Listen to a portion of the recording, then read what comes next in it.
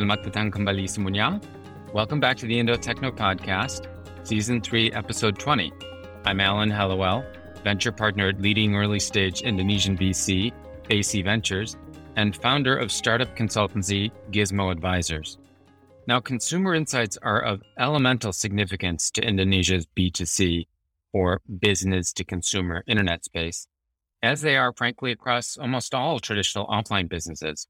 Whether you are a consumer packaged goods or CPG company, a travel agency, or a restaurant.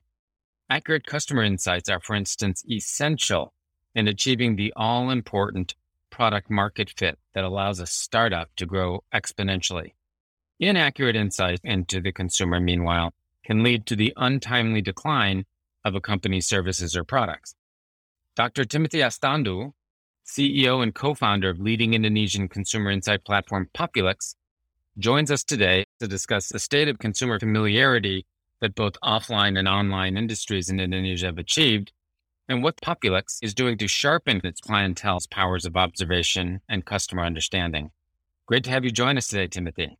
Hi, Alan. Thanks for inviting me, and it's an absolute pleasure to be here. Great. We're looking forward to this interview. Now, Timothy, Populix bills itself as a consumer insights platform. Tell us about the initial inspiration for the company and how leadership eventually came together. So the idea for Populix was actually born over drinks in a basement bar in Cambridge. At that time, Eileen was doing her master's, I was doing my PhD. The Indonesian startup scene was still nascent, and we were brainstorming ideas of startups in Europe and the US we could import back home to Indonesia. To be exact, we're looking at dinosaur industries that we can truly make an impact in. We were looking also at spaces where we have an advantage that we know well, and we don't want to be in a space where things are very competitive and we have 10,000 other players in that particular space. So companies like Qualtrics and SurveyMonkey, they came up in this conversation and it became one of the ideas. If we fast forward a few years later, Eileen had returned back home to Indonesia and she launched her own ready-to-drink brand, which you can still find in Indonesian supermarkets to this day. She was looking for her next gig. I just came back to Indonesia and I was looking for my next way forward as I was an academic. We reconnected, we launched this idea, we tested it out, we joined an accelerator, we gained really good traction, but investors told us that we needed a CTO to be investable because neither of us, Eileen and myself, had any legitimate tech background. As fate would have it, Eileen's future husband happened to be in Seattle and he met Jonah, who became our future CTO. So Jonah, his background in the US, he was the first engineer in one of the fastest growing market research startups in the US, and he was looking for a way back home to Indonesia. As fate would have it, we actually all live within 5-kilometer radius of each other. We got married to different people within weeks of each other, and we just instantly clicked. We got our seed funding in late 2019, and that's how the leadership came together. Fantastic. Very liberal portions of serendipity, as you say, fate and circumstance. Now, let's talk about what existed prior to the advent of Populix. In the lack of data-driven consumer insights platforms such as Populix, what do, for instance, consumer products companies otherwise do to research certain target demographics? Yeah, so this is a great question. And I think companies in the olden days, they would try to recruit specific respondent groups in the most inefficient ways possible. And what I'm sharing here are some stories I heard firsthand from our own clients in Indonesia. So one example, we have foot soldiers working for research companies, literally knocking door to door and checking what homemakers have in their kitchens, in their pantries. We also have recruiters attempting to intercept shoppers at supermarket cashiers and literally to check what they have in their baskets or their trolleys. And lastly, I've even heard of recruiters standing in parking lots looking at specific makes of cars just to wait for the drivers to return so those drivers could be interviewed. So as you can imagine, this process is super slow, it's super expensive, and definitely prone to cheating. Wow, those are frightful images that you evoke. Now, in terms of technology-enabled approaches, there's a wide range of tracking platforms throughout the market, as I understand it. Some of them are point of sales or POS. Some are attached to the massive e-commerce platforms and payments tools that see up to billions of dollars of GMV, gross merchandise value, and GTV, gross transaction value. Where do we sit in this spectrum of solutions? So I think our strength at Populix is that we help companies ask very specific questions to a very specific group of targeted audience. So having big data as described in the question is complementary to this purpose, I think. These huge data points can help you paint a very good helicopter view of things, and obviously many companies see them as a weather report, quote unquote, that they must subscribe to, but essentially they tend to be blunt tools. So to answer your question, I think at Populix we sit in a position where we allow companies to obtain really deep, detailed insights that you can only obtain by asking a person directly at the micro and meso levels of analysis. Now, speaking in the most general of terms, Timothy, what are the 2 or 3 most important areas of inquiry that we are seeing amongst our clientele? Do they examine a certain geography, a specific demographic, a behavior? And what does that focus amongst our clientele tell us? This is a really tough question for me, but if I may overgeneralize and if I may be forgiven for doing so, then my answer would be first, brand health, and secondly, consumer behavior. By brand health, what I mean is how a brand is being perceived by its customers, as well as how it's being compared to competitor brands. And with regards to the latter, I'm referring to the lifestyles of a target market. So what they buy, how they spend their money and time, what piques their interest, as well as the social media they use, etc. For me, these 2 lines of inquiry yield 2 very interesting conclusions, actually. First, the market is becoming hyper-competitive. Many products and services are at risk of becoming a commodity, and so building and having this strong brand equity could be perceived as a way to rise above the competition. And secondly, trends and cycles are moving faster than ever before, and many businesses find it difficult to not only understand, but to also navigate these changes. So I can give a very simple but powerful example. Consumer behavior has turned head over heels before COVID, during COVID, and now post-pandemic. And this is all in the span of 2-3 years. Yeah, I'm part of that conspiracy. Now, would love it if you could give us maybe 2 case studies of how the Populix platform is best being used in your eyes. So 55% of our clients are actually experienced research buyers, and the remaining 45% are first-time users. So the first case study for the sophisticated research buyers, for them, garbage in means garbage out, and they use our platform to recruit highly targeted respondents who they know to be authentic and offer genuine opinions. There's a foundation to this actually. Jonah, our CTO, which I mentioned earlier, he built a credit scoring system that allows you to actually assess respondent quality. And we assess every single one of our 300,000 panelists. In fact, if you have a very bad grade, so if you're like D to F rated respondent, we would actually expel you from the panel and we try to replenish them with new ones every month. On the other hand, we also have a self-service product called Poplight. So this is the second case study. Even without any prior research experience, this tool can help you determine sample size, select your target respondents, build your own questionnaire, or even choose from template surveys. You can even pay online for these things. So instead of just getting raw data, our insights dashboard actually explain in layman terms what each number means and thus what actions you need to take next. So we're seeing a lot of small F&B brands, academics, university students, and individual users doing their dissertations or, doing simple studies through this Poplight. Very cool. Now, I assume this panel, this group of respondents, at some point, many of them are seeking incentives to continue to participate. Could you tell us about how you apply gamification in that regard? Of course. And I think it's important to note that at Populix, we don't want to be a survey app that purely attracts survey hunters. That's an image we try to stay away from. What we want to be thought of is as a lifestyle app that's fun to play with when you're bored sitting in the toilet or you're doing your daily commute. So this became the philosophy of our gamification strategy. Inside the app, you can do really fun personality quizzes, you can do daily polls on contemporary topics, you can win lucky draw tickets that allow you to compete in monthly prizes such as a PlayStation 5 or having lunch with a famous person, etc. You can also level up and gain higher tier status in the app as you complete more studies. And we even have plans to introduce NFT rewards as well as doing research in a metaverse setting sometime in the future. So my point is we want to make research fun by integrating boring questions into exciting games. One example I can give, we have an in-app game called PopQuest. So PopQuest is basically a family feud type game, and respondents are supposed to guess the top answers for a particular topic. But for the researchers behind the scenes at Populix, this is essentially a top of mind survey, and by analyzing the way you answer questions, we can determine the top of mind brands for different industries. Got you. So gamification in many different flavors, clearly. Now, Populix also undertakes what you call public polls. And I'd love to ask you, what are the two most interesting polls that you guys have completed? Yeah, certainly. A very fun question. We definitely do interesting daily polls every day. We do a lot of polls on serious topics, but we also try to do fun public polls too. Having just spoken about top of mind, the two most interesting polls that are popping in my head right now, the things on Korea. Indonesia is a country fascinated with Korea. Twitter released a blog post that Indonesia is the most Korea-loving country in the world.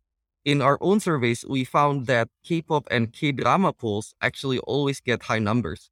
In fact, 88% of women we surveyed claim that Korean movies and dramas are their favorite sources of entertainment. And secondly, another interesting poll we found recently, we did a survey of 3,000 people and we found that Indonesians love to eat at night. They claim that they're hungry and they eat well past midnight. So instant noodles, bread, and crackers are the top go-to snacks or meals when they're peckish and they want to eat something at midnight. Those are some entertaining insights. Now let's talk about one of the more influential demographics in Indonesia.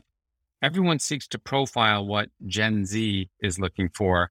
What interesting insights can Populix share about this segment?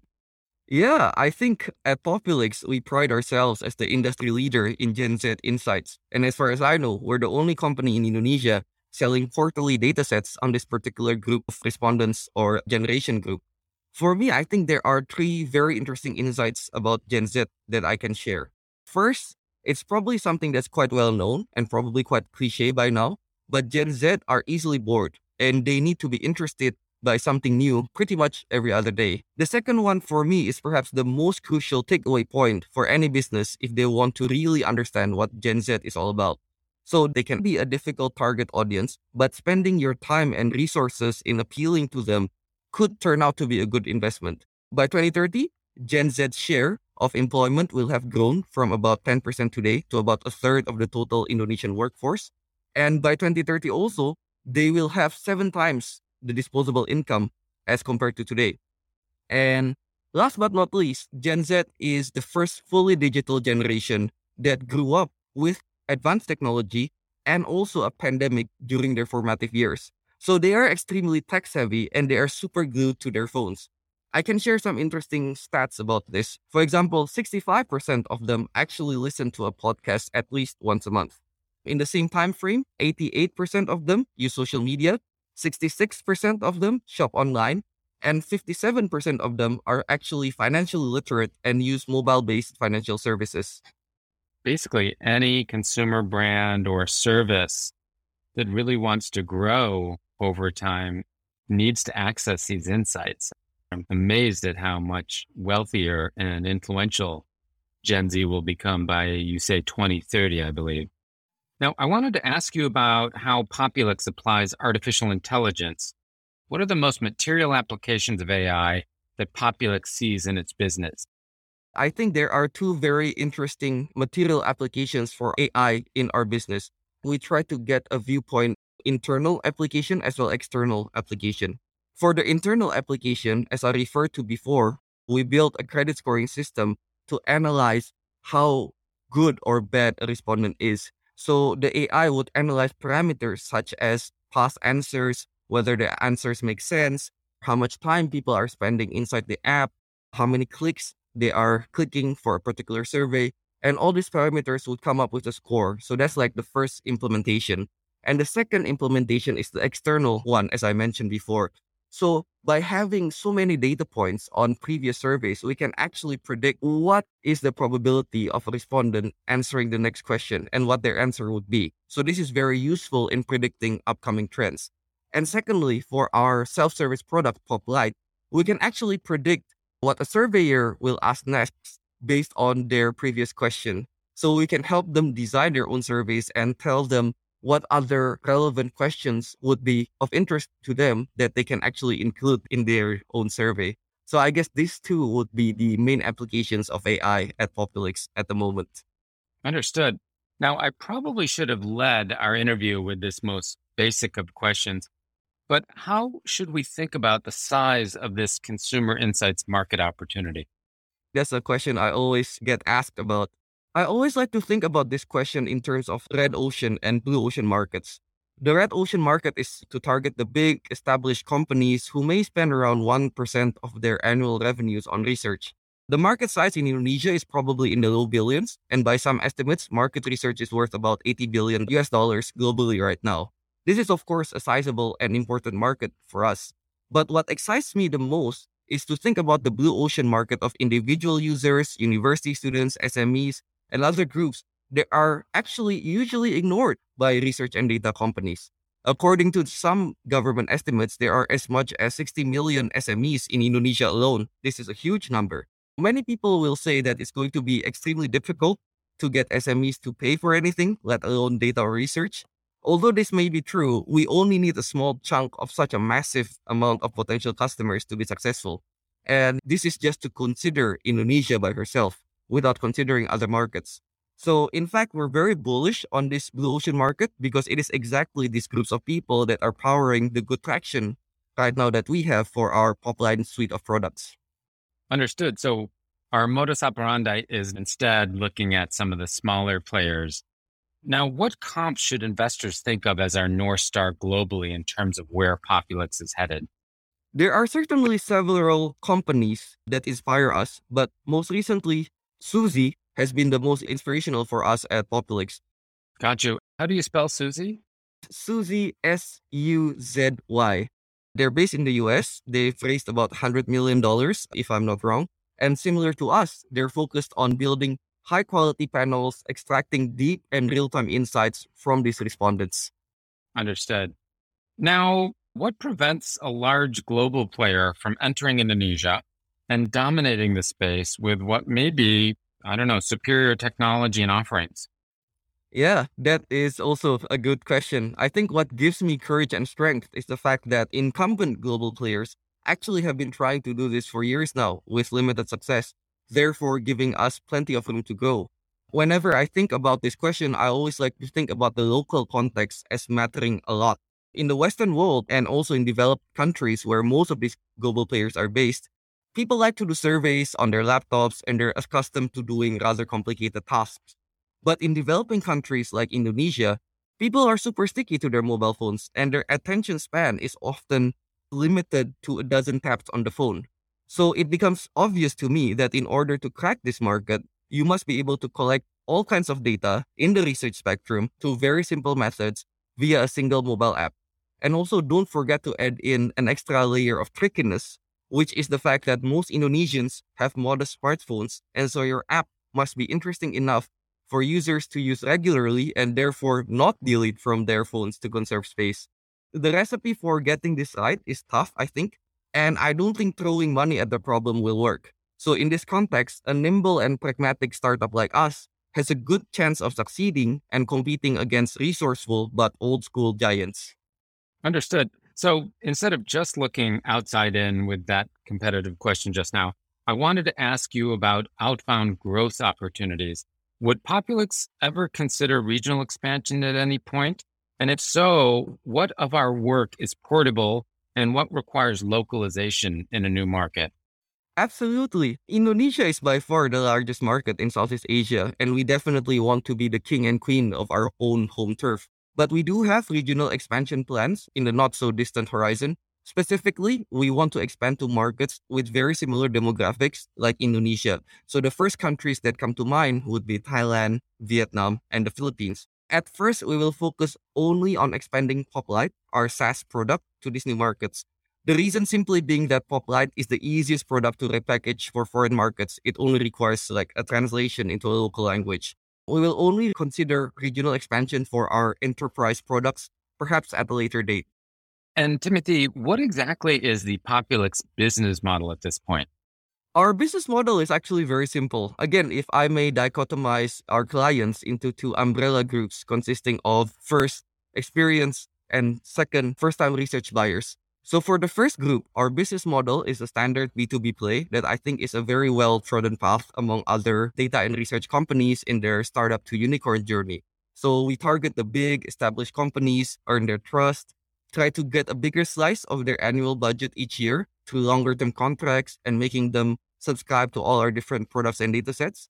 Then follow all of these brands by opening in new markets wherever these brands operate in.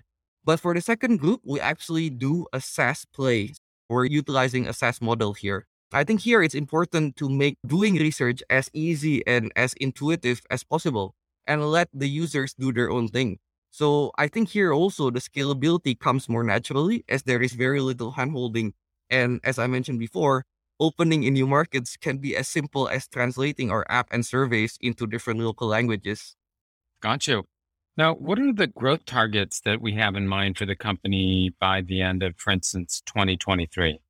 So far, we are very grateful that since our inception, we managed to grow by at least 3x year on year. And I think that is a trajectory that we definitely want to maintain by 2023. We also talked about regional expansion, and hopefully sometime this year, we'll be able to make groundwork on this and then execute the plan also sometime in 2023. Sounds like some exciting work you have in front of you. Timothy, great having the chance to discuss Indonesia's clearly very critical need for sharper and more reliable consumer insights that you all at Populix are addressing. Thanks so much for joining us today. Thanks, Alan. It's been a pleasure joining your podcast and wishing you and all the listeners all the best.